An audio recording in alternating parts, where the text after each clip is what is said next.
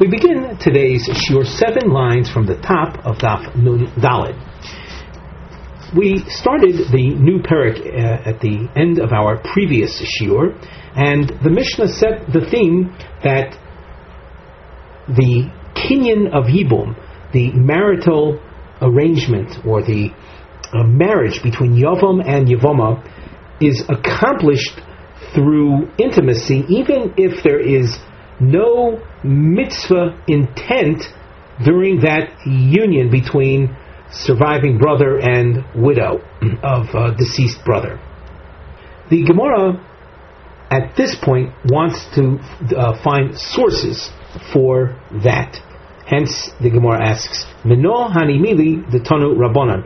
What is the source of that which was taught, that all kinds of intimacy, even without specific mitzvah intent, are effective in concretizing the Yibum marriage? The pasuk says, Yevama yavoi aleha, mitzvah.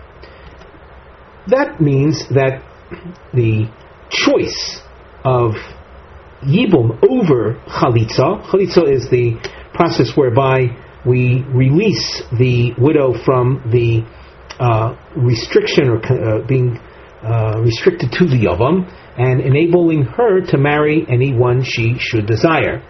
So we choose Bia as the better option, in other words, that the brother-in-law should marry the sister-in-law, over freeing her to marry someone else.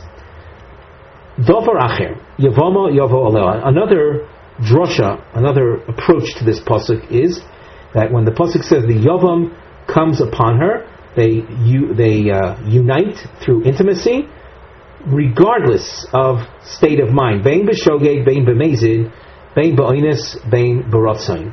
Whether it be unintentional, whether it be with frivolous intent or harlotry in mind, as we call znus, whether it be beyond control or be it willingly. The Gemara asked, how can you take the same pasuk, Yevama Yovu Alel, and have it serve as a source for these various types of mindset when the pasuk was already used to teach me the mitzvah, the ha'afikte, the mitzvah, which we saw at the beginning of this source, where we said that the Yavam confronted with two choices, either marry her or release her, better to marry her. And that's what was derived from the verse.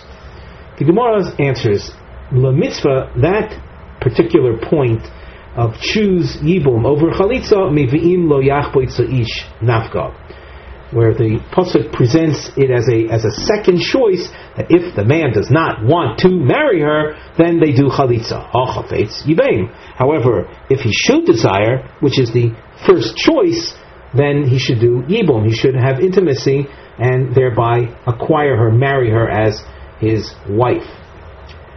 V'chi osokra, the pasuk of Yevama Yavoi Aleha, that is to teach me bein b'shogeg, bein b'mezid, bein b'oines, bein b'rotzon. All the different types of intent or lack of intent are still effective. Tanya idach, we have another Tanaic source. Yevama Yavo Aleha kedarka. V'lokcha equals shelo kedarka. V'yivein bia gomeres ba v'ein kesef ushtar gomer ba.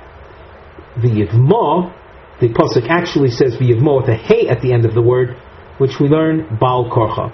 So in this source there were a number of different points, and the Gemara will go over these points as we go on in the Gemara. However, the source told us at the outset, Yevama Yovu Alel means that if they cohabit kedarka, with the normal way of male-female cohabitation, in we'll call it the style of reproduction, that is effective. And velokha means that even literally, and he takes her, that indicates even if he has relations with her in the non-procreation fashion through we'll call it the other orifice, nevertheless it is effective in creating the Yibum bond, or the Yibum marriage. And V'yibeim indicates that the only method of truly establishing the Yibum marriage is Bia Gomeres Ba. Intimacy is what does it. The Ein Kesef Ushtar Gomer Ba, as opposed to other marriages between regular man and woman that are unrelated to one another, unconnected, where the man offers woman money, or through a document they can establish their marital status. In the case of Yibum, it's on a Torah level, only through intimacy. And the hey at the end of the word, v'yidma, indicates even against her will, even against the widow's will, the Yibum marriage is established. And this, by the way, is in contrast with standard marriage, where the woman has to accept. It can't be against her will. Against her will is known as rape. Omar Mar. Here's a quote from that which we saw above. We have a little arrow on the side with which you can align this quote from where it originally was seen. Davar acher, Yevamo Yovo Aleha, Bein b'shogeg v'chulei, v'ha afikte l'kedarka. Was it not so that Yevamo Yovo Aleha, we just saw in this most recent source, that it was used for telling me that through normal relations they established their Yibum marriage. The Gemara says that point is learned from somewhere else. Hahu milahakim la'achiv shem nafka. The pasuk describes the purpose behind Yibum in order to establish the name or the memory or the continuity of the deceased brother who left no children. So the hope is that through marriage with the surviving brother, the widow will produce children. Lahakim la'achiv shem. And from that we see that Yibum is accomplished b'mokom shemekim shem, through the female bodily orifice through which that becomes possible. And that's what we call Bia Kedarka. The Chiyasa Kra, the pasuk of Yevamo Yavo Alel, was, as we saw earlier, Bein b'shogeg, Bein b'mezid, Bein b'oines, Bein b'ratzon.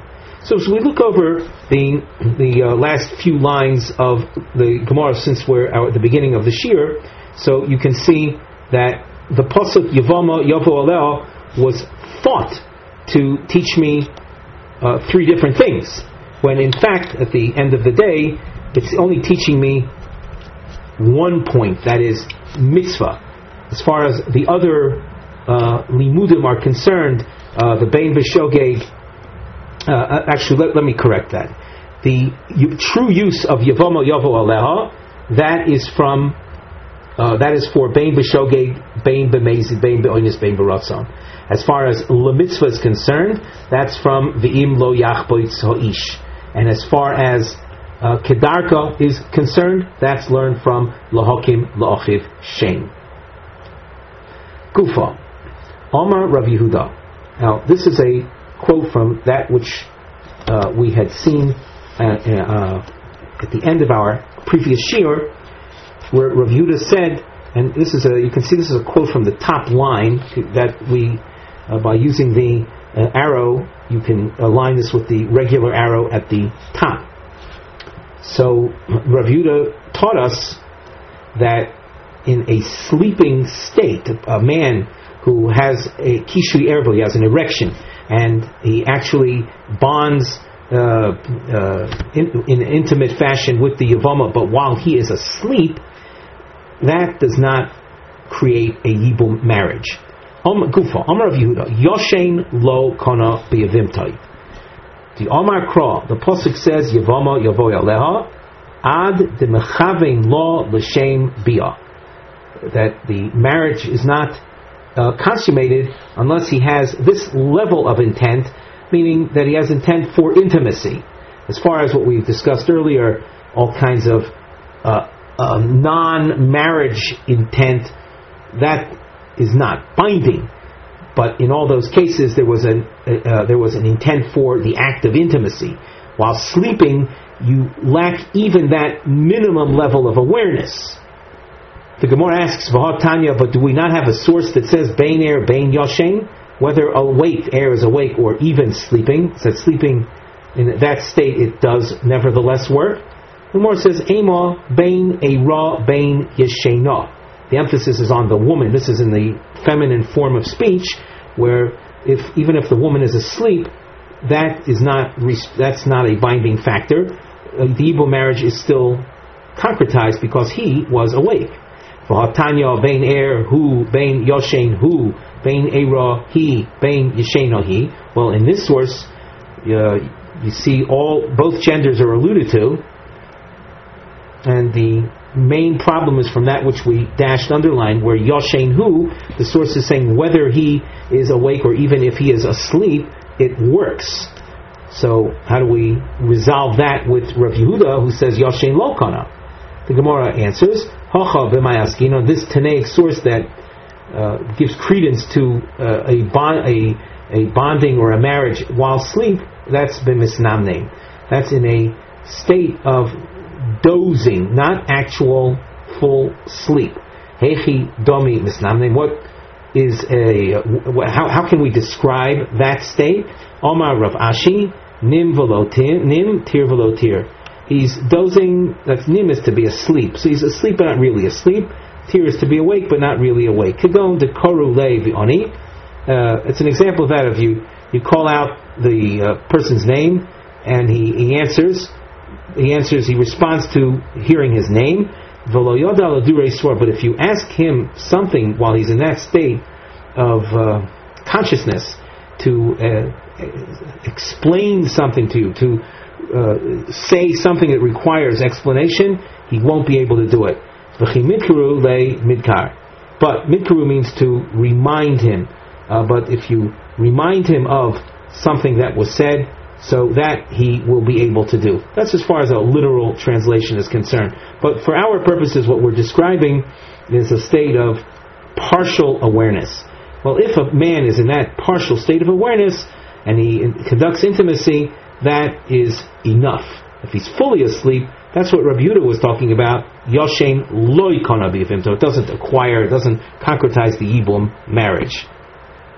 The Gemara, as it goes on, is a new point. Something that had been seen at the end of our previous year. We have a little star to the side of the Gemara text. You can align it with the star above. We also have a topic heading on the side.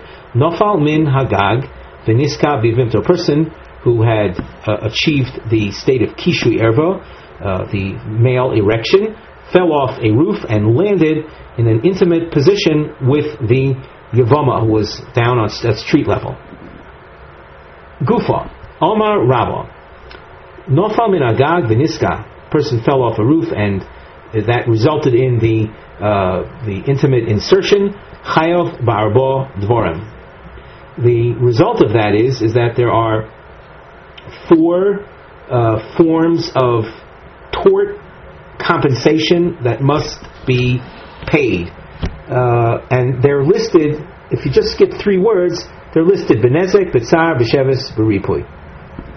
The brackets, as we just demonstrated, helps to make the reading a little smoother, because the reference to the Arba Dvorim is, as we just demonstrated, with the numbers 1 through 4.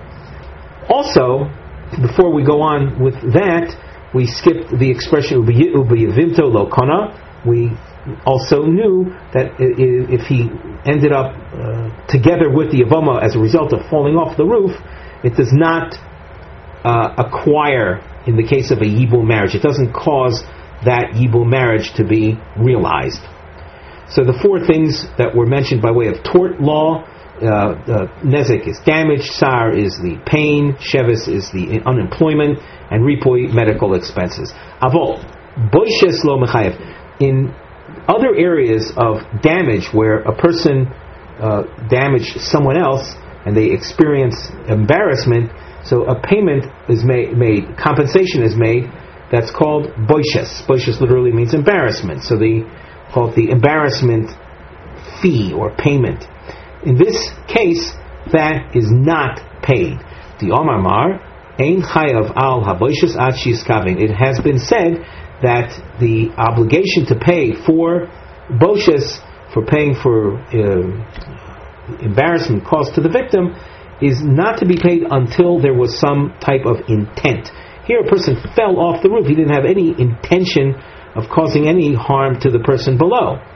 So that as a result of damage caused through a situation like this, Boshes is not paid. Because of what the Gemara just said, there's no chiyuv Boshes ad she yiskavin, until there's some level of intent. Amar Rava, niskavin lehatiach b'koiso v'hitiach b'yavinto lo kona. If a person had intention to, we'll call this, do this sexual act with a wall, and instead of inserting himself into the wall, he ended up inserting himself into his sister-in-law, the Yavama. Well, that it does not acquire. However, if someone had an intention, lahatiach b'vehema, as unpleasant as this may sound, but that's what the Gemara is describing, someone who has an intention to have some type of intimacy with an animal, and he ends up doing it with the Yavama, the hitiach b'Yavama kona. It works. She is acquired. The Yibum marriage is accomplished with that. That is an act of that involves intent to accomplish intimacy. The act done with a wall is not called bia. That's not called intimacy. Might be some kind of other immoral kind of behavior, but it's not an act of bia. We call it a sexual act. However, that which would have been done with an animal, and it turns out that he did it with the woman, with the sister-in-law, since the original intent was with an animal, that is called bia. Echad hama'ara. Now we have a sugya that is quite involved, great amount of detail here, and the topic heading with which we open this Gemara is Minayin Lahara Min HaTorah. Our Mishnah made reference to Echad HaMa'ara v'Echad HaGomer. Gomer is to finish off.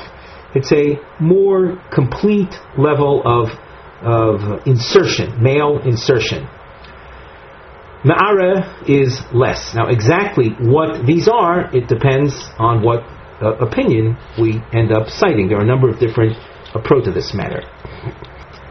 So the Gemara opens up with this question of from where do we know that hara, that partial contact, is considered, halachically speaking, with almost no exception, there is one exception, but halachically speaking is considered full insertion, full intimacy.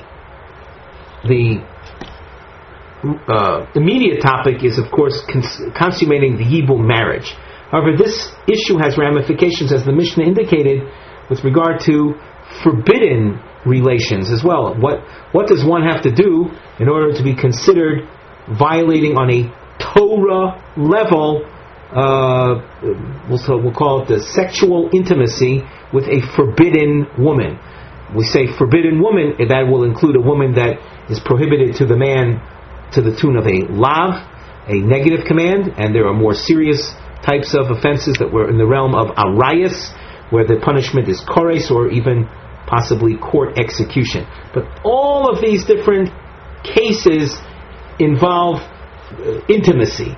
What defines intimacy? Let us be a little, we'll be concrete for a moment. Let's say a man kisses a woman. Well, the halacha does not condone a man kissing a woman other than one's wife. As far as other kinds of relatives, there are some that we might accept, overlook, or tolerate, we'll say, but in most cases that would be strictly forbidden.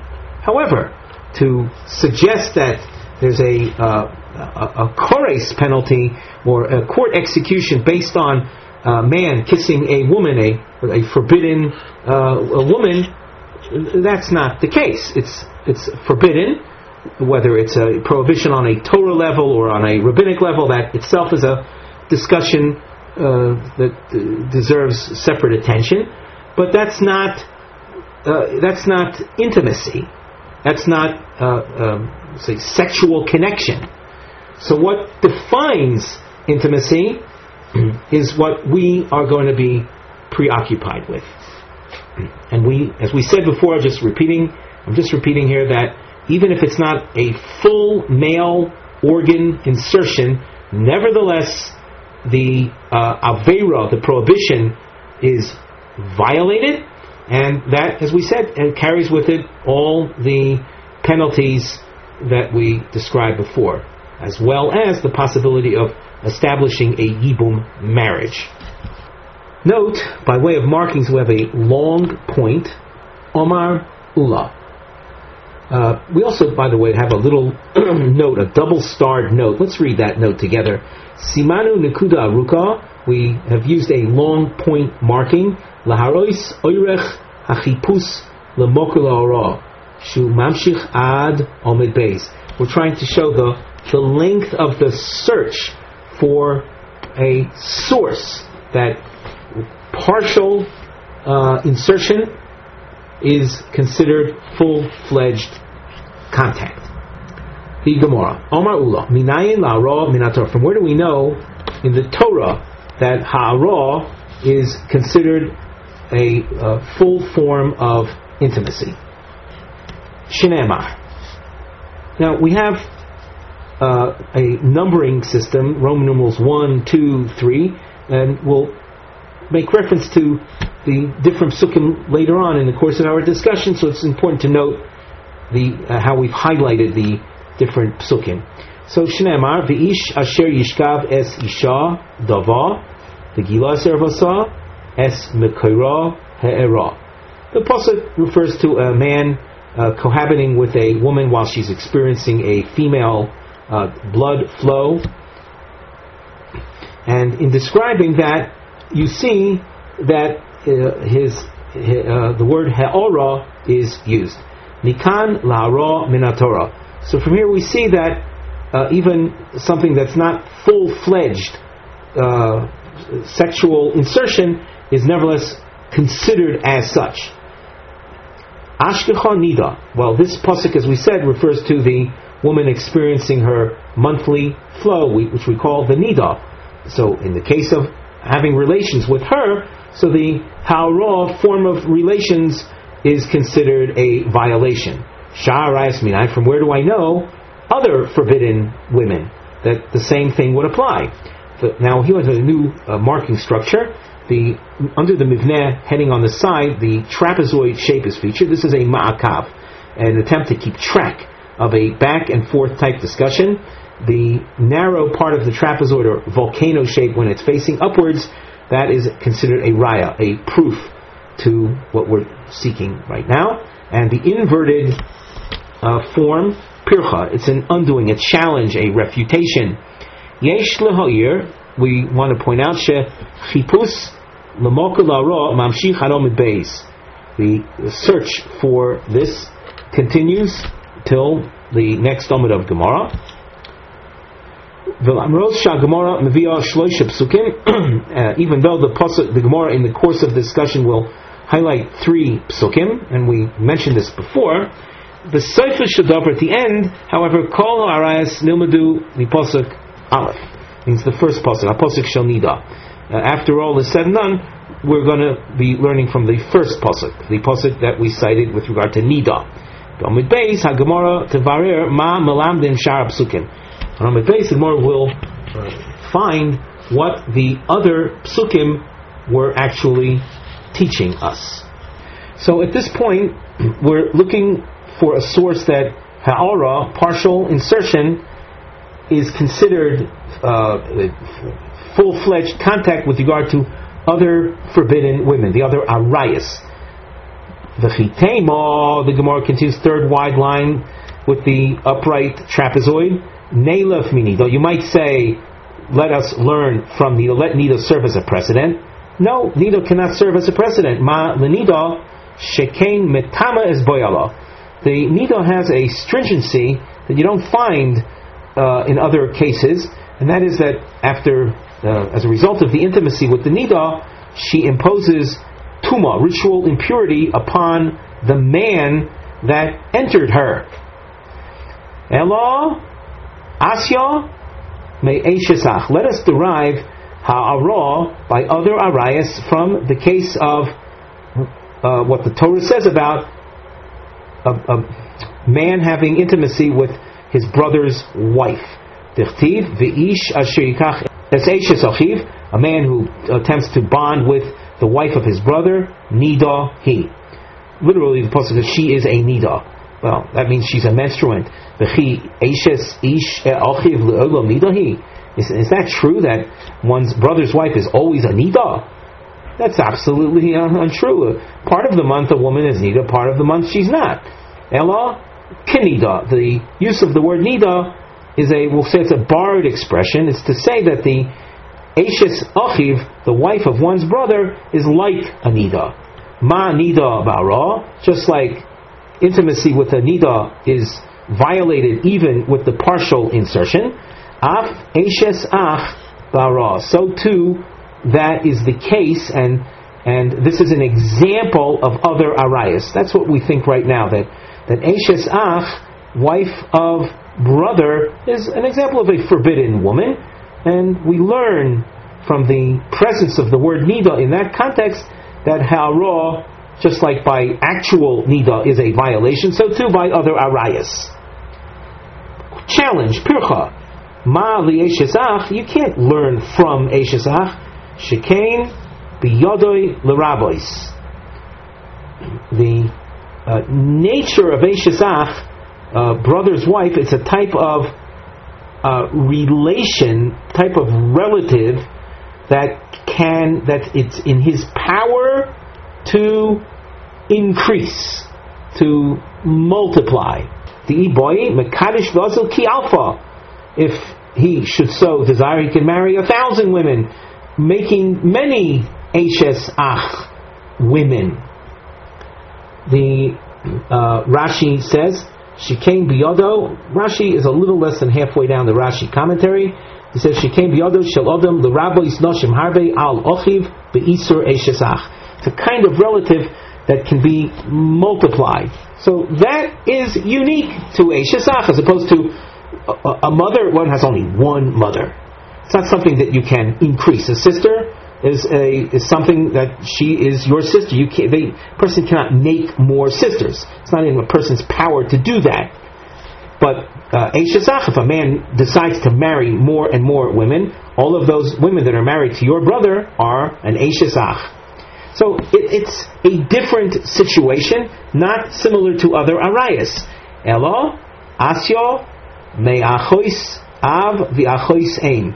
Let us derive that he'ara is a form of is recognized as a complete form of intimacy from what the Torah says about father's sister, mother's sister. Tichtiv ve'ervas achos imcha ve'achos avicha loy sigale ki es she'ero he'era.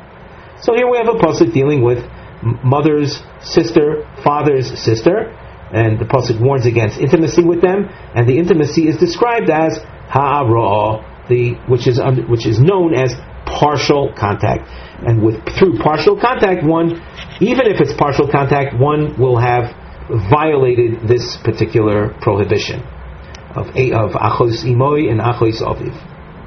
The Gemara says, no, I can't learn from the partial insertion over there. Ma la'achois of the achois aim shekain isur haba me'elov. We look at Rashi, shekain isur haba me'elov pshot mino imo v'achoso vito v'chayos b'hem. There are other relatives that become usur on their own. However, v'lo tifshot mino arayis hanesoros lo machmas kiddushin. You can't compare, let us say, these kind of relatives that automatically became your relatives, as opposed to people that became women that became also prohibited to you based on someone taking an initiative. For example, a mother-in-law. How did she become prohibited to you? By your taking the initiative of marrying a woman. Her mother becomes also to you. So you can see there's a difference between the other we'll call natural relatives and those relatives or forbidden relations that are a function of your having taken the initiative.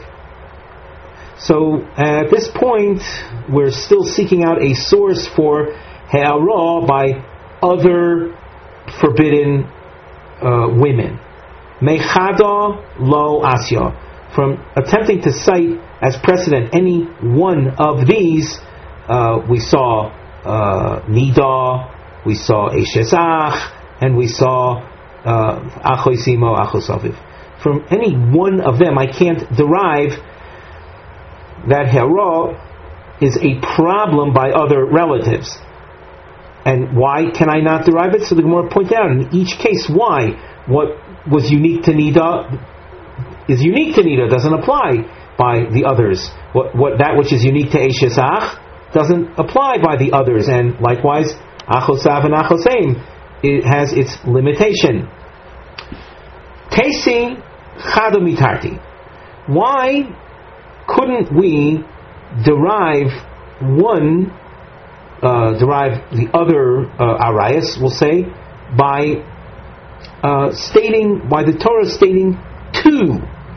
Once again, by stating one case of hara, so we saw you can't rely on stating one case, because the one case, whatever one case you cite, will have its unique factor. Why couldn't the Torah state two of them, and from between the two, let us derive the third? Let's even maybe just to say this, to repeat the point in a more accurate fashion. The Torah found it necessary to spell out Hera by Nida, by Eshesach, and by Achos Eim, Achos Aviv. Was it necessary for the Torah to spell out Hera by each one of them? Couldn't the Torah have written just two cases, and I'll derive the third from that? And that's now what the Gemara continues with. Tesi Chada Mitarti. Derive one, let's call it the third one, from stating two. Now, third doesn't mean in the order that the Gemara presented, but rather simply by stating two of the examples of Hera, the third could be figured out. So, Mehei Tesi. From which two should I attempt to derive that Hera is considered a Bia, and not state the third, and it could be derived? So let's try. Let's see if we can accomplish that. Tesi me'eshes ach v'achoisa v'achoseim. Let the Torah, as it does, state Hera by eshes ach, brother's wife, and mother, father, sister. The sister of mother or sister of father. No, that won't be effective. And by the way, if I state those two, I will. The Gemara is attempting to state those two and leave out Hera by Nida. So the Gemara says you won't be able to derive Nida from them. Ma lahanoch shikein asurim mishum she'er.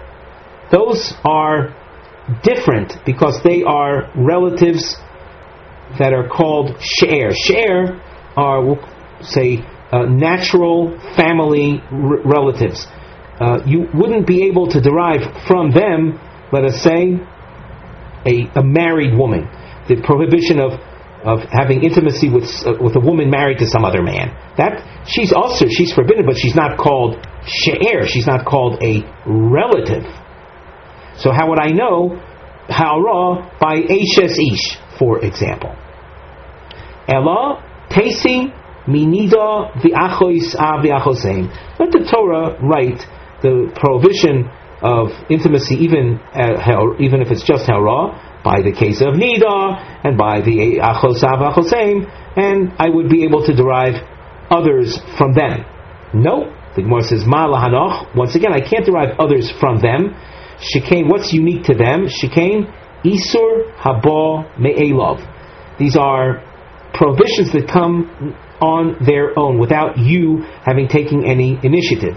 Nida is the natural bodily function that the woman experiences a blood release on a we'll call the monthly cycle. That's not something that anyone initiated. And likewise, achosav achoseim, you're born into this world where your father happens to have a sister, or your mother happens to have a sister, you didn't do anything to establish that prohibition. That's an Isur Haba Me'elav. There are a host of other forbidden relations, other arayas, that happen only as a result of your having taken the initiative. For example, one's mother-in-law, how did she become usher? Because you did something, you married her daughter. Or if you married a wife and she has a daughter, that's called Bas Bina, or that's called Bita, the daughter of your wife. In order for that girl to become usher, you had to marry her mother. So you cannot rely on Nida and Achosa v'Achoseim as a source for Ha'ara by other forbidden relations. Ela Tesi Minida v'Eishesach.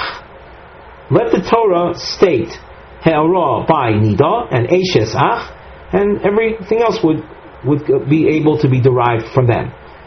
Demai Parchis. What is there left to challenge? Any objection that you might raise with one of them, the other one will serve as a response. The Gemara says, "Maskiflo Rav Acha Breid Ravika Ma Lenida V'Eshesach." You can't derive other prohibitions from Nida and Eshesach because there is something unique to them that you don't find necessarily by others. Shekain Ein Lohem Heter B'Chaye Oisran.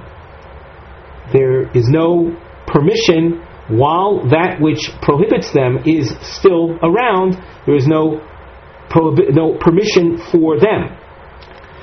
We glance at Rashi toward the end of the Rashi commentary. B'Chaye Oisran Kol Zman Shehu Chai V'Hi Shofas. What makes a Eishes Ach Aser, wife of brother? The fact that your brother is alive, his wife is forbidden to you. So, as long as he is alive, she is also, she's forbidden. With regard to the Nida, as long as the blood is flowing, so she is prohibited. Those are examples of people that as long as the element that prohibits them is extant, you have no access to that woman. We continue in the Gemara. Toimar b'yeshes ish. Would you say the same thing with regard to a woman, a married woman? Shekain yesh law heter b'chaye osra. What makes a married woman forbidden to you? The fact that she has a husband. Does he have to die in order for the Eishes Ish to become allowed to you? No. If he divorces her, so he is still around. So Eishes Ish is a case of an individual. The woman has a heter. She is accessible b'chaye oisra. When that man, the husband, is still alive, if he divorced her, you can marry that woman. So the case of, by stating Ha'ara, by Nida and Eshesach, won't allow me to derive that Ha'ara would be a problem by Eshes Ish. Omar lei Rav Acho midifti l'Ravina.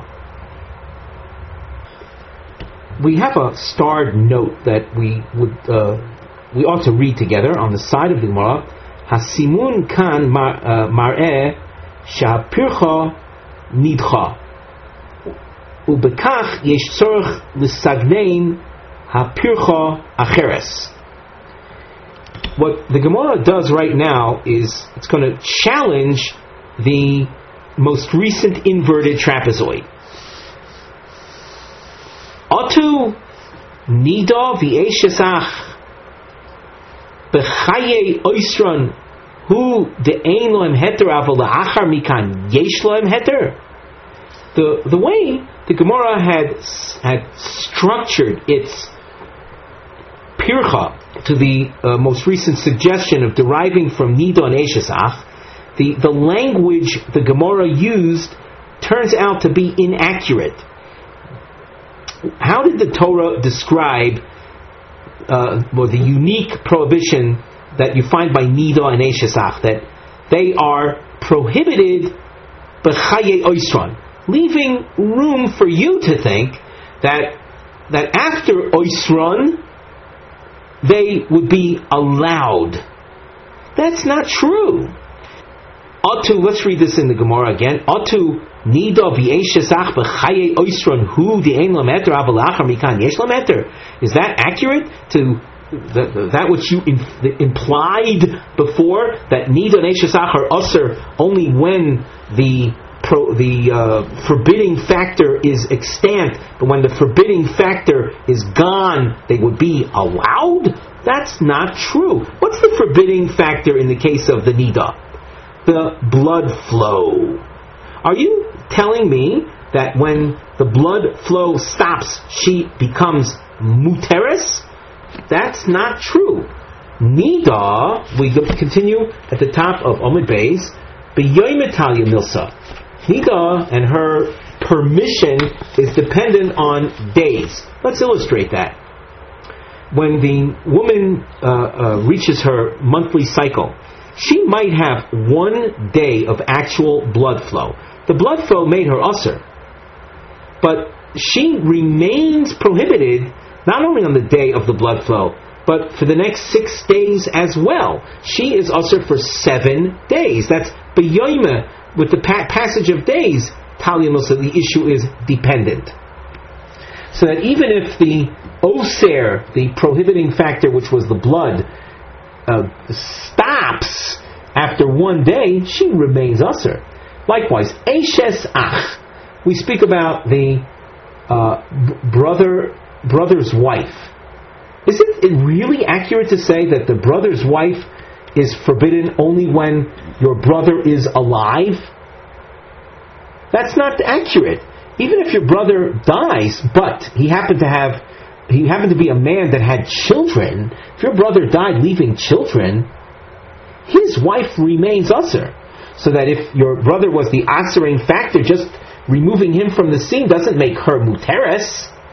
And that's what the Gemara means here at the top when it says Eishes Ach B'bonim Talia Milsa.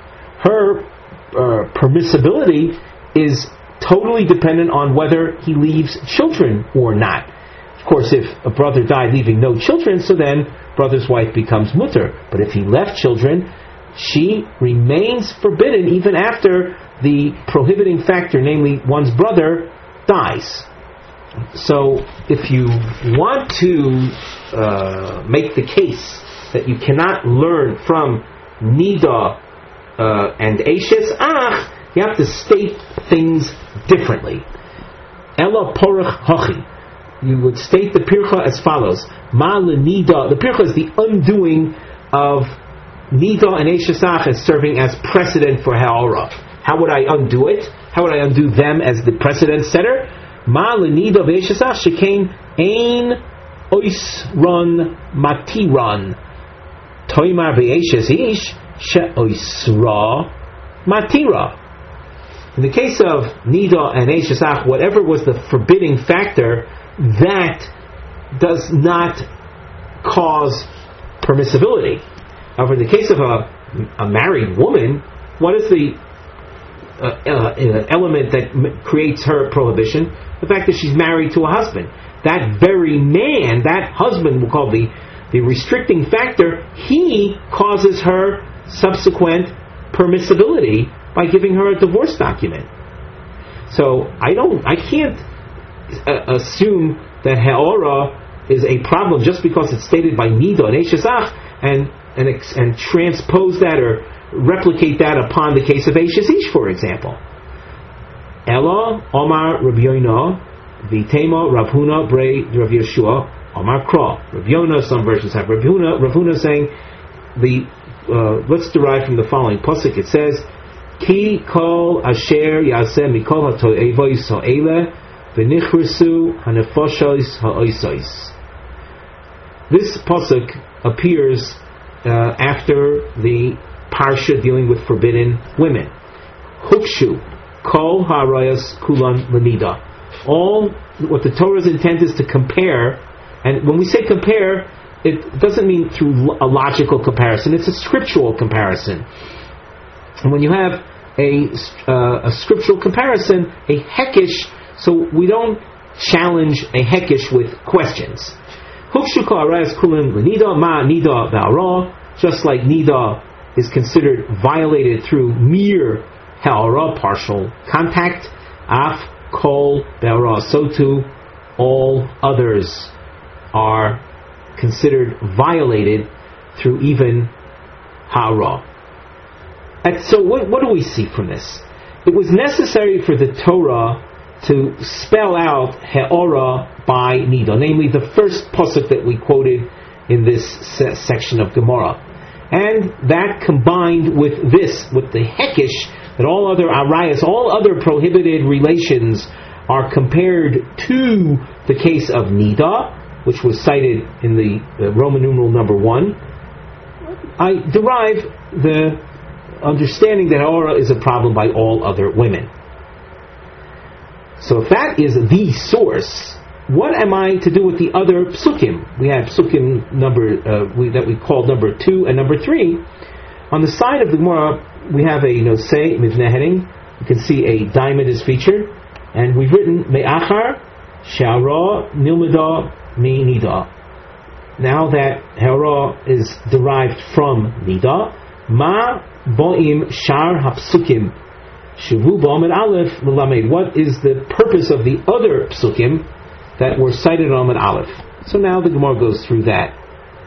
The Ella nida, and we should point out that the double underline features the pasuk, or the main element of the pasuk that we had cited before, so that you see a double underline here, and it's accompanied by the diamond at the end of line Roman number 2, and in the wide lines of the Gemara, fourth wide line, you see again a double underline ha'ara, and followed by the diamond, the case of achosav and achosein. Those were the other 2 psukim. So the Gemara asks, v'ela nida the ksiva gabi eishes ach lomali. Why does the Torah use the word nida in the context of eishes ach? Originally, we thought it was to demonstrate how other arayas, other than menstrual women, hara is also a problem. But I don't need that anymore. I have the hekesh that we cited just beforehand. So what is the role of the word nida in the context of brother's wife? Answer, l'chid Rav Huna, it is for the sake of Rav Huna's teaching, or through Rav Huna's teaching we'll see the purpose. The Omar Rav Huna, and here we just skip the bracketed section because within the brackets the language is not accurate. Rav Huna says, Remez liyavama she'asura b'chaye baila minayin. From where do we know that a sister-in-law is forbidden while her husband is alive? And of course, while he's alive and married to her, so it's clear that she's forbidden. But even if he divorces her, that the fact that she was married to your brother is enough reason for us saying that she is prohibited. So from where do I know that? You notice we have again a bracketed section. These brackets indicate to skip the contained section, and right after the brackets the answer to this question will be found. So we're asking, where in the Torah is there an allusion to a sister-in-law being forbidden as long as her husband is alive, even if he divorced her? Now notice we go to the first wide line after the brackets. Omar Kra v'ish el asher yikach es eshes achiv nidahi. The pasuk says, a man who takes his brother's wife unto himself, well, she's a nida. V'chi eshes achiv nidahi. This is, by the way, a long answer marking you can see we have here. Is that pasuk accurate, that your brother's wife is necessarily a nida, a menstruant woman? Ella kenida. Rather, it's a word that's positioned in the pasuk for the purposes of analogy. We say that Eishes Achiv, one's brother's wife, is like a nida. Ella kenida, ma nida, af al pi sheyesh la heter le'achar mikan. Even though after a while, after the prohibition period passes, she becomes muteres. B'shas isura b'kores, when she is forbidden, when the 7 days have not lapsed. If a man has intimacy with a nida, he is guilty of kores. Af eishesach nami af al pi sheish la heter liachar mikan, even though a brother's wife could be muteres afterwards, when if the brother dies, let us say leaving no children, so she can become muteres. B'chaye baila b'kores, while her husband is alive, she is punished. She is the source of a kores penalty, and we indicated that means even if the one's brother divorces his wife, but he's still around, she is also to the tune of kores. So that's what I learn from the word nida in the case of Eishesach, brother's wife. Now, in the course of this Gemara, as everyone noticed, we skipped a couple of sections, so we have to go back over it. What we did accomplish is to read the Gemara in its full, final version without encountering the inaccuracies. Let us go over the Gemara again now. The Gemara we're going back to where the double underline appears under the word nida. V'ela nida deksiva gabi eishesach lomali. So the Gemara answers, Lich Rav Huna, I need it for Rav Huna's teaching. V'yom Rav Huna, remez liyavama min haTorah minai. Where is there a hint in the Torah to the mitzvah of yibum? So the Gemara asks, what kind of question is that? Minayin? From where is there a hint? Haksiv yavama yavo aleha. There's an explicit pasuk that says that if one's brother dies leaving a widow without his leaving having had no children, so you, the surviving brother, are to take her. That's an explicit pasuk. It's not some type of hint to it. So what's the role of nida written by Yeshesach? Ella, rather, remez liyavama shasura b'chay baila minayin. From where do we know that the yavama, the sister-in-law, is usher while her husband is alive? And we pointed out that means that even if your brother divorced her, she remains usher. From where do we know that? Now, in the brackets, we have some markings on the side. We have a tat no say, that's subtopic heading. Din shel Rav Huna, remez li yavama shasura b'chay baila im girsha achiv minayin. Then you can see that we've used a dashed underlining in the Gemara. You'll see this. Havlotas abitui b'chaye baila tezu ikar hadiyun. We're going to be highlighting that expression while her husband is alive. That's the main aspect of this discussion. The triangles that appear are a ma'akav, an attempt to keep track. Halos efshorus lilmoid ha'isur mi svara. The triangle pointing up is where the Gemara tries to show that you can learn this prohibition through logic. The inverted triangle is a dechiyasa, is a rejection of that. So right now we're focusing on from the issue of from where do we know that a sister-in-law is usher as long as your brother is alive. So the Gemara answers, Hi, svara he. I don't need the pasuk of nida. I could figure that out from a svara. Midama rachmana, from the fact that the Torah says the achar misas bailo sharia, that upon the death of her husband she is mutter. Of course, if the husband, in this case your brother, left no children, so michlal the b'chayi bailo asur, we can infer from that, from the very parsha of Yibum, that as long as the brother is still alive, she is prohibited. And as we said, even if he divorced her. The Gemara rejects this. Vidilma, as far as if you're going to focus on logic, I can suggest an alternative form of logic. Vidilma, li'achar misas baila, mitzvah. B'chay baila, rishus. Maybe there is of course room for making a contrast between chay baila and after his death. Maybe things are as follows: that after his death So the Torah says there's a mitzvah while he is alive. Rishus, it's something that's optional. Maybe she is allowed on an optional basis. Inami li'achar misas baila in b'chay baila lo, or possibly it's true the Torah says that after the brother dies, you can marry your sister-in-law, his widow. That's true. To derive the prohibition while he's alive, you have to employ inference.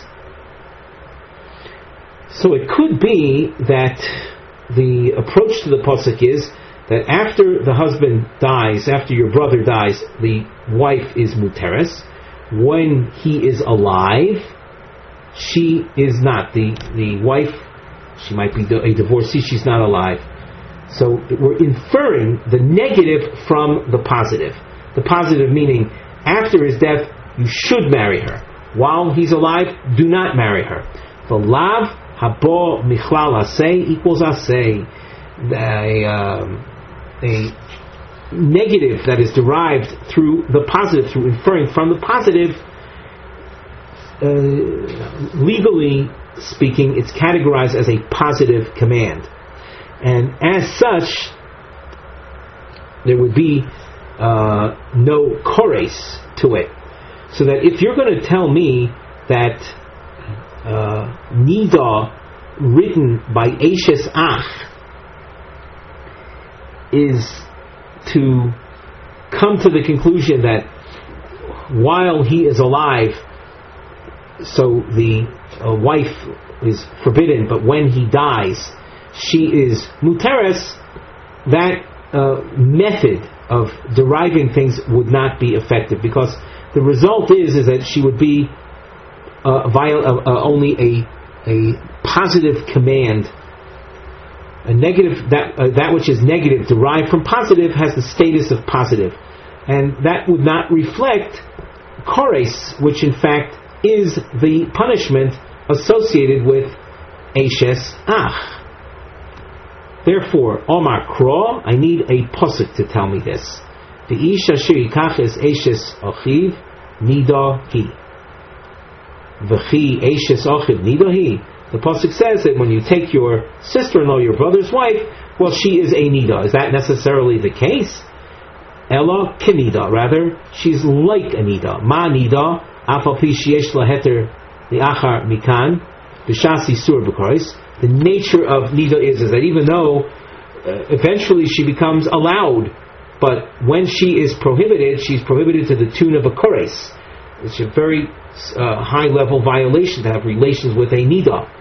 Af Eishes Ach Nami. So too, the same can be said about Eishes Ach. Afal bi sheyesh la heter le'achar mikan. Even though one's sister-in-law could become muteres after one's brother dies, b'chaye bailo b'kores, when he is alive, so she is strictly forbidden, and not only that, but could be punished by a brother-in-law having relations with his sister-in-law, even if she was divorced from his brother, carries with it a kores penalty. So with this understanding, with the din of Rav Huna, I understand the role of nida by Eishes Ach. In simple terms, the role of nida by Eishes Ach is telling me something specific to the realm of Eishes Ach. It's not like we thought earlier that it would serve as a source for he'orah by all kinds of other forbidden women. V'ela he'orah d'ksiva gabi achos av achos aim lomali. Once we said that the status of he'orah is derived from the case of nida, and the fact that the Torah compares all other forbidden relations to nida, why does the Torah trouble itself to use the word he'orah by achosav and achosaim? Achosav is one's father's sister, and achosaim one's mother's sister. Answer: Lichadava minei Ravina Mei Rava. The answer to this question is revealed through Ravina's question that he poses to Rava, and the Gemara will explain itself as we go on. Hama'ara bezochur mahu. Ravina asks Rava, what would be, and this is a homosexual relationship, so one who does ha'ara b'zochur. So is that really what Ravina is asking of Rava? B'zochur mishkevei isha ksiva. The Torah says that, or describes homosexual relations as mishkevei isha. And that means, just like intimacy with a woman is something that is accomplished, can be accomplished, and in most cases it's quite forbidden, so too with regard to the male male couple. So that once we've established that ha'ara is a problem by women, so it will be a problem by two men as well. Elo hama'ara b'vehemo mahu. What about ha'ara done with an animal? If homosexuality is not disgusting enough, then this is all the more horrific. But halacha has to deal with it. If a person does ha'ara with a behema, what is the din? Omar lei, Rava answers, in Eino Inyan La'ara Tiksivo Gabi Achosav Achoseim, if there is no real purpose in writing ha'ara by Achosav and Achoseim, by one's father's sister or mother's sister, the Asya Behekesha Midu Rabbi Yonah, as far as ha'ara as being a problem by Achosav and Achoseim, that's derived through the Hekesh that Rabbi Yonah introduced above. So what does ha'ara do scripturally when it's written by Achosav and Achoseim? So Teneu Inyan La'ara de Behema. Then have ha'ara that's written by Achosav and Achoseim reveal that ha'ara with a behema is something that is forbidden. As far as ha'ara with Achosav and Achoseim themselves, that is understood to be usher even without the fact that ha'ara is written by them, but by virtue of the fact that they're compared to all other relatives, as we saw above in the name of Rabbi Yonah. So what we have seen is that the word ha'ara written in the Torah by Achois Av and Achois Ein is the source of ha'ara by behema. And if a person would have a partial insertion with an animal, he would be guilty of bestiality. The Gemara asks, Michti, behema equals chayve misois beis din hu. A man who engages in bestiality is subject to court execution. My taimok siv leha'ara dida gabi chayve krisus. Why does the Torah write the reference to bestiality in the context of a forbidden relationship that's not punishable by court execution? Namely, father's brother, that's father's sister, mother's sister. Those are chayve krisus, punishable only by kores. Lichtoiv gabi misos besdin. Let the Torah have written ha'ara by some other like example of misas besdin, some other punishable offense by court execution. V'neilif misas besdin mi misas besdin, and then I would be deriving something else, namely ha'ara by behema, from something of a similar nature, another misas besdin. The Gemara answers, Aidi dekule kra ledrasha asi, kosiv bei nami ha milsa ledrasha. Since the whole pasuk concerning Achos Av the Achos Ein is, we'll call it a superfluous pasuk, an extra pasuk, and its presence, its entire presence is for drasha purposes, for expansion into other matters, so too this as well. My drasha. What is the drasha that was just referred to? On the side of the Gemara, we have a nosei topic heading, Achos Av She'asura. When we speak about the father's sister as being prohibited, Dafka Shehi Achos Aviv Min Ho'av, is it when she is a father's sister because of their having a common father? Only Gam Im Hi Achos Aviv Min Ho'aim, or is there a prohibition of father-sister even if they have only a mother in common? So, in the larger picture, we're talking about our interest in knowing about the grandparent. A person's son is having, in this case, relations with his father's sister. How is it his father's sister? Is it because the father and his sister have a common father, or even if they have only a common mother, that would be enough? That's what the Gemara is going to analyze. The Gemara continues. My drasha. What is the drasha? We said that the pasuk of Achos Av and Achos Aim was for drasha purposes. So let's see, what is that drasha?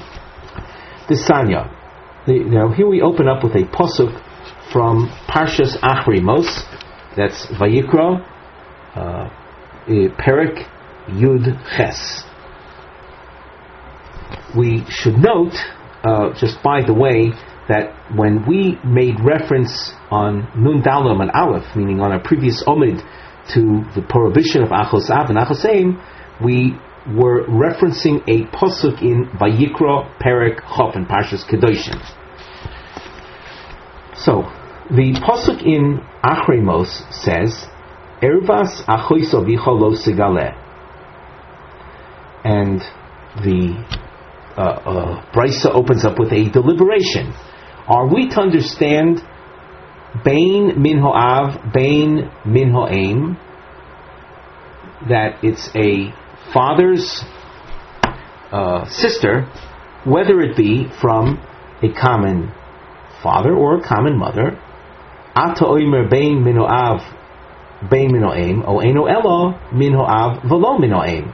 Or maybe it's a sister because your father and this woman have a common father, but there wouldn't be a chores penalty if all they had was a common mother. In order to illustrate these family relations, we have a little diagram on the side where we indicate Achos Aviv. So you can see where we've circled the word Achos, those are sisters, and in the middle there's an Av, a father, and under that you see Ben. So we're interested in defining the prohibition between that Ben and his father's sister. On the one hand, you can see a father's sister because they have a common mother. That's on the right hand side. That's an Achos Min Ho'aim. On the left hand circle, that's a father's sister because they have a common father. So now let's continue with trying to resolve this. V'dinhu. Dinhu indicates let's apply logic. Chiev kan, the Torah is mechayev on father's sister here. V'chayev ba'achoso. One is also guilty if he has relations with his own sister. Ma achoso Bain Min Ho'av, Bain Min Ho'aim. Just like one's own sister, she is forbidden whether you have a common father or you have only a common mother with her. The Rashi quotes the pasuk for one's own sister. It says Bas Avicha Oi Bas Imcha. So just like one's own sister, it is forbidden whether it's from a common father or even from a common mother. So afkan bein min ho'av bein min ho'em. So too when it comes to father's sister, the same applies. Oy klach l'derech zu, or maybe go in this direction. Chiyev kan v'chayev b'doidosai. The Torah is mechayev, tells us there's an isur, there's a prohibition of father's sister, and the Torah also tells us a prohibition known as doidoso. What is doidosoi? Doidoso is the wife of one's father's brother. So it's the wife of one's father's brother. That particular prohibition applies only, you'll see, if it's a father's brother from a common father, not from a common mother. Ma doidosoi min ho'av v'lo min ho'em. It's the wife of one's father's brother, but only if they have a common father. But if it's a father's brother because they have a common mother, then the wife of that brother would not be prohibited on the grounds of doidosai. Af kan, so just like we say by dodoso, it's because they have a common father and not a common mother. Af kan, so too when it comes to father's sister. By the way, not to confuse father's sister with father's brother's wife. They're two different women. So too when it comes to father's sister, maybe min ho'av v'lo min ho'em. So we continue, next stage of analysis. Nira lemi doima. Let's see to whom the issue of father's sister is more similar. Donin isur habo me'elov me isur habo me'elov. Maybe we should derive a prohibition that comes without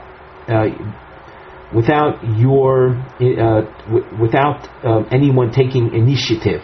In other words, a father's sister is an isur habo me'elov. Your father didn't have to do anything to make her usur. And I'll derive that from the din of achosa, your own sister. You didn't have to do anything to make her usur. Just the fact that you were born and she was born, that's it. The al tochiach dodoso, and don't let the case of dodoso prove the matter of father sister.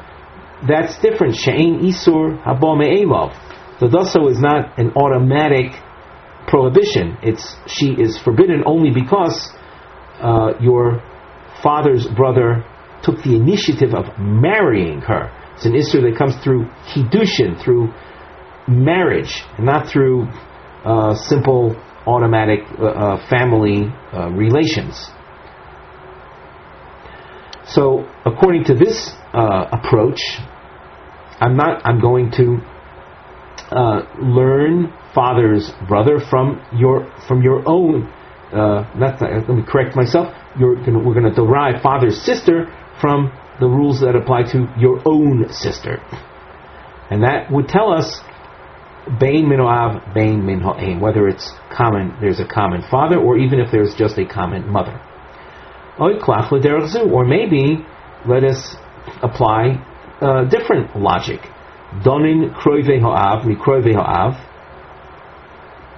Let us derive rules regarding father's sister, which is a relative of father, from other known father's relatives. Your father's brother's wife. Dodoso. The al tochiach achoso shekrovei atzmo. And do not allow achoso to prove the matter, because that's your own relative. She's related to you directly, not because it's a relative of your father. Talmud lomar. So as a result of logic, you see that we made no progress, because each time we were saying that you could look at it this way, or you can look at it that way. Therefore, we need a pasuk to settle the matter. Talmud loimar. And here we have a pasuk from Parshas Kedoshin. The pasuk we cited on Amid Aleph, where He'orah appeared. It says, Ervas achos avicha lo sigaleh. And from this we say, Bein min ho'av, bein min ho'em. so that your father's sister, even if they have only a common mother, that's enough to create the prohibition. Ervas achos imcha lo sigaleh. And here's another relative, a new relative, your mother's sister. You shall not have intimacy with her either. Bein min ha'av, bein min ha'em. The mother's sister is prohibited whether it's a sister because they have a common father, or even if they have just a common mother. The Gemara asks, Lama li lemichteva ba'achos av, lama li lemichteva ba'achos em. Why does the Torah have to spell out that, we'll say, parent's sister is prohibited, and has to spell out by both father's sister and by mother's sister? Omar Rabbi Avo, Srichi. I need them to be spelled out. The Ikos of Rahmona ba'achos av, had the Torah written only father's sister, Shekain yesh lo chayis, because family association is determined by father, and that's based on a pasuk. If you see right across from here, Rashi cites this pasuk. Yesh lo chayis de mishpachas av kruya mishpacha. The word mishpacha, if you translate it as family, so it's only father's family that is titled by the term mishpacha. Dechtiv vaysyaldu al mishpachoisam leveis avoisam. So, had the Torah informed me of the prohibition of father's sister, I would have thought that that is the only parent sister that's prohibited.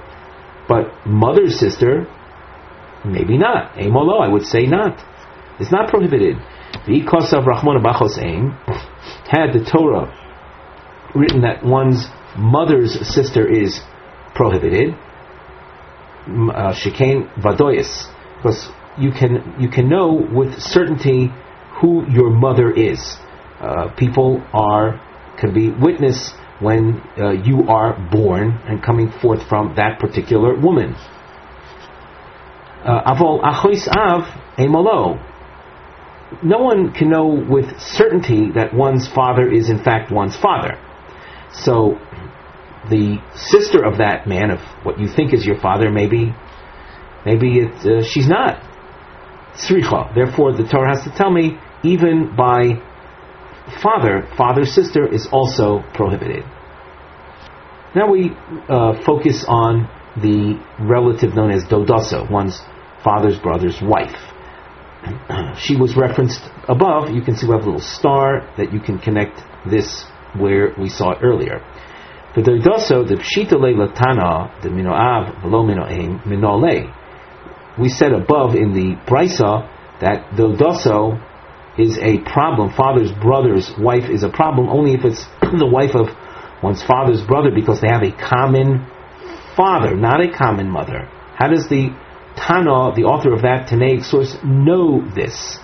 Omar Rava, Asya Doidoi Doidoi. There's a word comparison that leads us to this conclusion. Sivacha Ervas Dodo Gila. That's what it says regarding the erva of Doidaso. Uksiv Hasam, it says elsewhere, this has to do with this other pasuk has to do with a Jew that had been sold to a Gentile family to be enslaved to them. The Torah speaks about his being redeemed, that the Jew's family redeems him from his servitude. So it says in that context, Oy doidoi, oy ben doidoi, yigoleno. Whether it's dodo or it's ben dodo, redeem him from his servitude. Ma lahalon mino avlo menaim, just like in that parsha, in that section that deals with redemption from servitude, it's a relative because they have a common father, not a common mother. Afkan min ho'av velo min ho'em.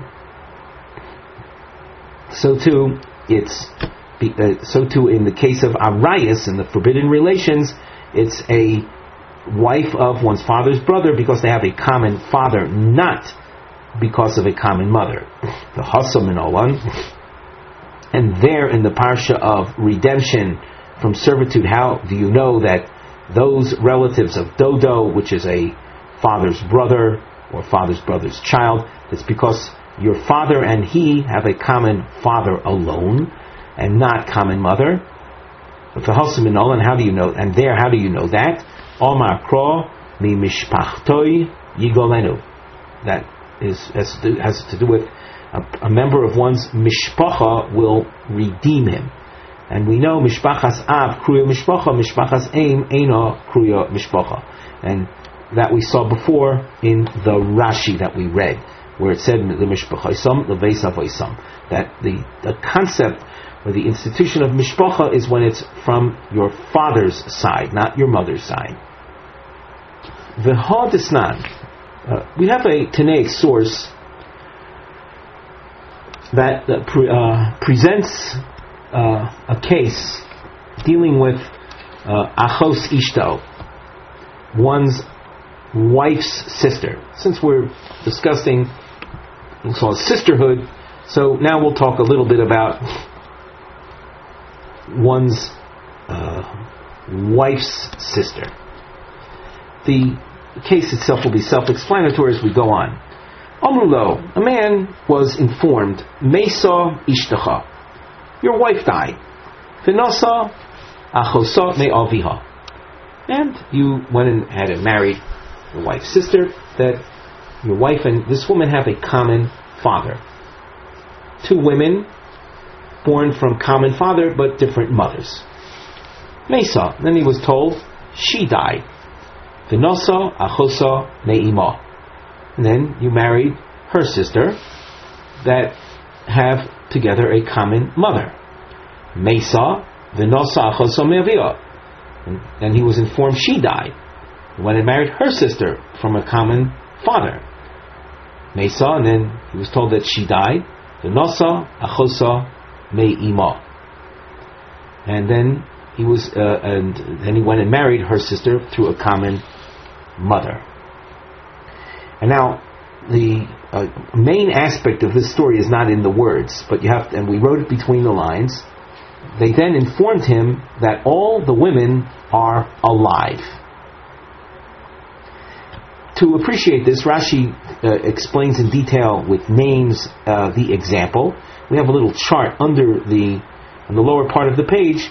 You can see numbers underneath women's names. Milka, Rivka, Sarah, Cheva, and Dina. Those are women 1 through 5 that a man marries. So a man had married Milka, and he was informed that she died. He then went and married Rivka. Now Rivka and Milka have a common father. That's Achosa me Avia. And then when he was informed that Rivka died, he went ahead and married Sarah. Sarah and Rivka have a common mother, and so on and so forth. Then it's revealed that all the women are still alive. The Brisa goes on, Muter borishona ubishlishis ubechamishis. He is allowed to remain with Milka, Sarah, and Dinah. Those are numbers 1, 3, and 5. You'll notice if you concentrate on the chart that lady number 1 and number 3 are not related to one another whatsoever. So he had married Milka and she's still alive. There was nothing preventing him from the outset of ever marrying Sarah. The marriage to Rivka never took effect because Rivka was Malka's sister. You can't marry your wife's sister. But the marriage to Sarah was legitimate. The marriage to Yocheved was not legitimate because she is Sarah's sister.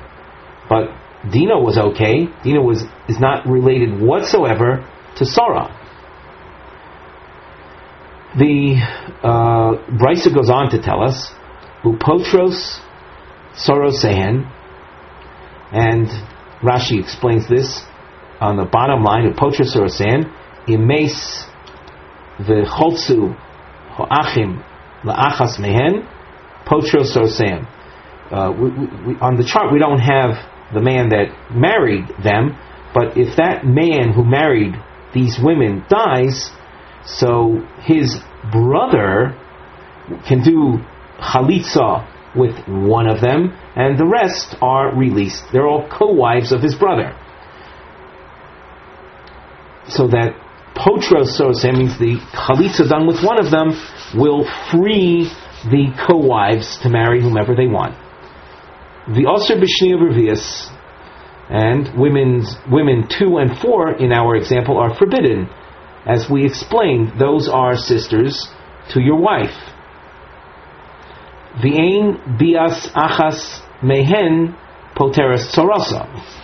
And in the event that the fellow who married them dies, and he has a surviving brother, and he has relations with 2 or with 4, that will not release the other women from their yibum connection, because the women 2 and 4 are women that the deceased brother should not have married in the first place. There was no tfisas kedushin; they weren't his wives.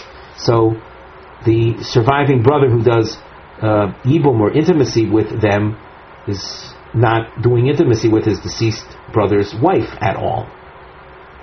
V'im bo al hashniya li'achar misos harishona muter b'shniya b'revius.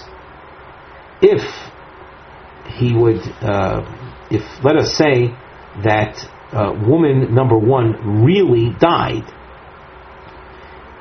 and he then married woman number 2, so that is a good marriage, and he would be allowed to be with Rivka and with Yocheved number 4.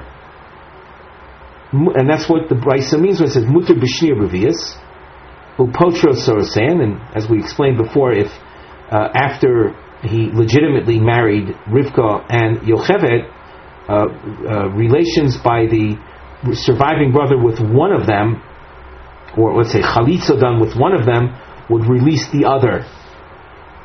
The osir b'shlishis ub'chamishis. After marrying 2, he can't marry 3, and after having married 4, he wouldn't be allowed to marry 5. Now, what do we see in this story?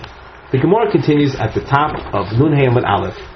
Alma, we see from this, Achois Ishto, when we speak about one's wife's sister. It could be your wife's sister, Bein Min Ha'av, Bein Min Ha'em, Asuros. Whether it's a sister because your wife and her sister have a common father, or even if they have just a common mother, they are forbidden. You can't marry your wife's sister under any circumstance. Minola. So from where do we know that? Yolif me'achoso. We will learn the din that has relevance to your wife's sister from the din that regards your own sister. Ma achoisoi bein minoav bein minoaim. Just like your own sister is forbidden, whether it's because you have a common father or you have just a common mother. Afkan, so too with regard to wife's sister, bein minoav bein minoaim. Your wife's sister will be also, even if they are sisters only because they have a common mother or if they have a common father. Let us emphasize, even if they have just a common mother. Question: the leilif mi doidosoi. Why not learn the halacha of wife's sister from the halacha of doidoso? Ma doidosoi mino av velo mino aim. We spent time on Nun Daled Amid Beis demonstrating this, that doidoso is one's father's brother's wife. She is a forbidden relative only if it's your father's brother through a common father, not a common mother. Afkan, so too when it comes to your wife's sister, min ho'av velo min ho'aim. So let dodaso be the precedent for wife's sister. The Gemara responds, Mistabro me'achoisei havelei lemelaf. It's more likely that we will learn the din of wife's sister from the din of your sister. Shekain kroivei atzmoi mikrovei atzmoi, because they you have a common, or you have commonality between your own sister and your wife's sister. So just they are your own relatives. They're relatives. They're forbidden through you, not through your father. There's a Rashi, 4 lines from the top, where there's a star appears. Achos isha krove atzmo chashiv la. Your wife's sister is considered your own relative. She machmas atzmo ne'esra olav. She became also because of something you did. Velo machmas oviv, and not something that your father had done. Ulafuke dodosoi, to the exclusion of that woman, the doidosoi, the kroivas oviv he. She is a relative that's also to you, but through your father. Let's continue in the Gemara. Adarabba, the squiggle underlined word at the end of the line, Adarabba, midoidoso havilem. Adarabba means to the contrary. Learn the din of wife's sister from doidosoi. What do they have in common? Shikain dovar al yedei kiddushin midovar al yedei kiddushin. Both of those became also because marriage was done. Your wife's sister is a problem because you married your wife. Your father's brother's wife is also because your father's brother married her. So they have that in common, whereas your own sister isn't a function of marriage. Elo me'eshes ach yalfinon. Rather, we're going to learn your wife's sister from the din concerning your brother's wife. What is the din of your brother's wife? Well, your brother's wife is also, whether it's a brother to you through a common father, or even if it's a brother to you through a common mother. To shikain, what is the advantage of learning from brother's wife, Eishesach, to the case that we are dealing with wife's sister? Shikain, the shikain dover ayadei kiddushin. Both of these relatives have in common that they became usher through the act of kiddushin, the act of marriage, not through mere birth. Ukroive atzmo, and eishesach, it's your brother's wife, is considered your own relative. Like one's wife's sister, it's your own relative, and not through one's father. The Gemara, as it continues, it's a rather long discussion, continues with regard to this new relative called Eishes Ach Gufa Min Alon. When we speak about your wife, your brother's wife, it's your brother, whether you have a common father or even if you have just a common mother. That man's wife, your brother's wife, will be forbidden. And how do we know that? So that will be the Hemshech of the Gemara. So hopefully what we're saying now serves as an introduction, as a lead into the next shiur.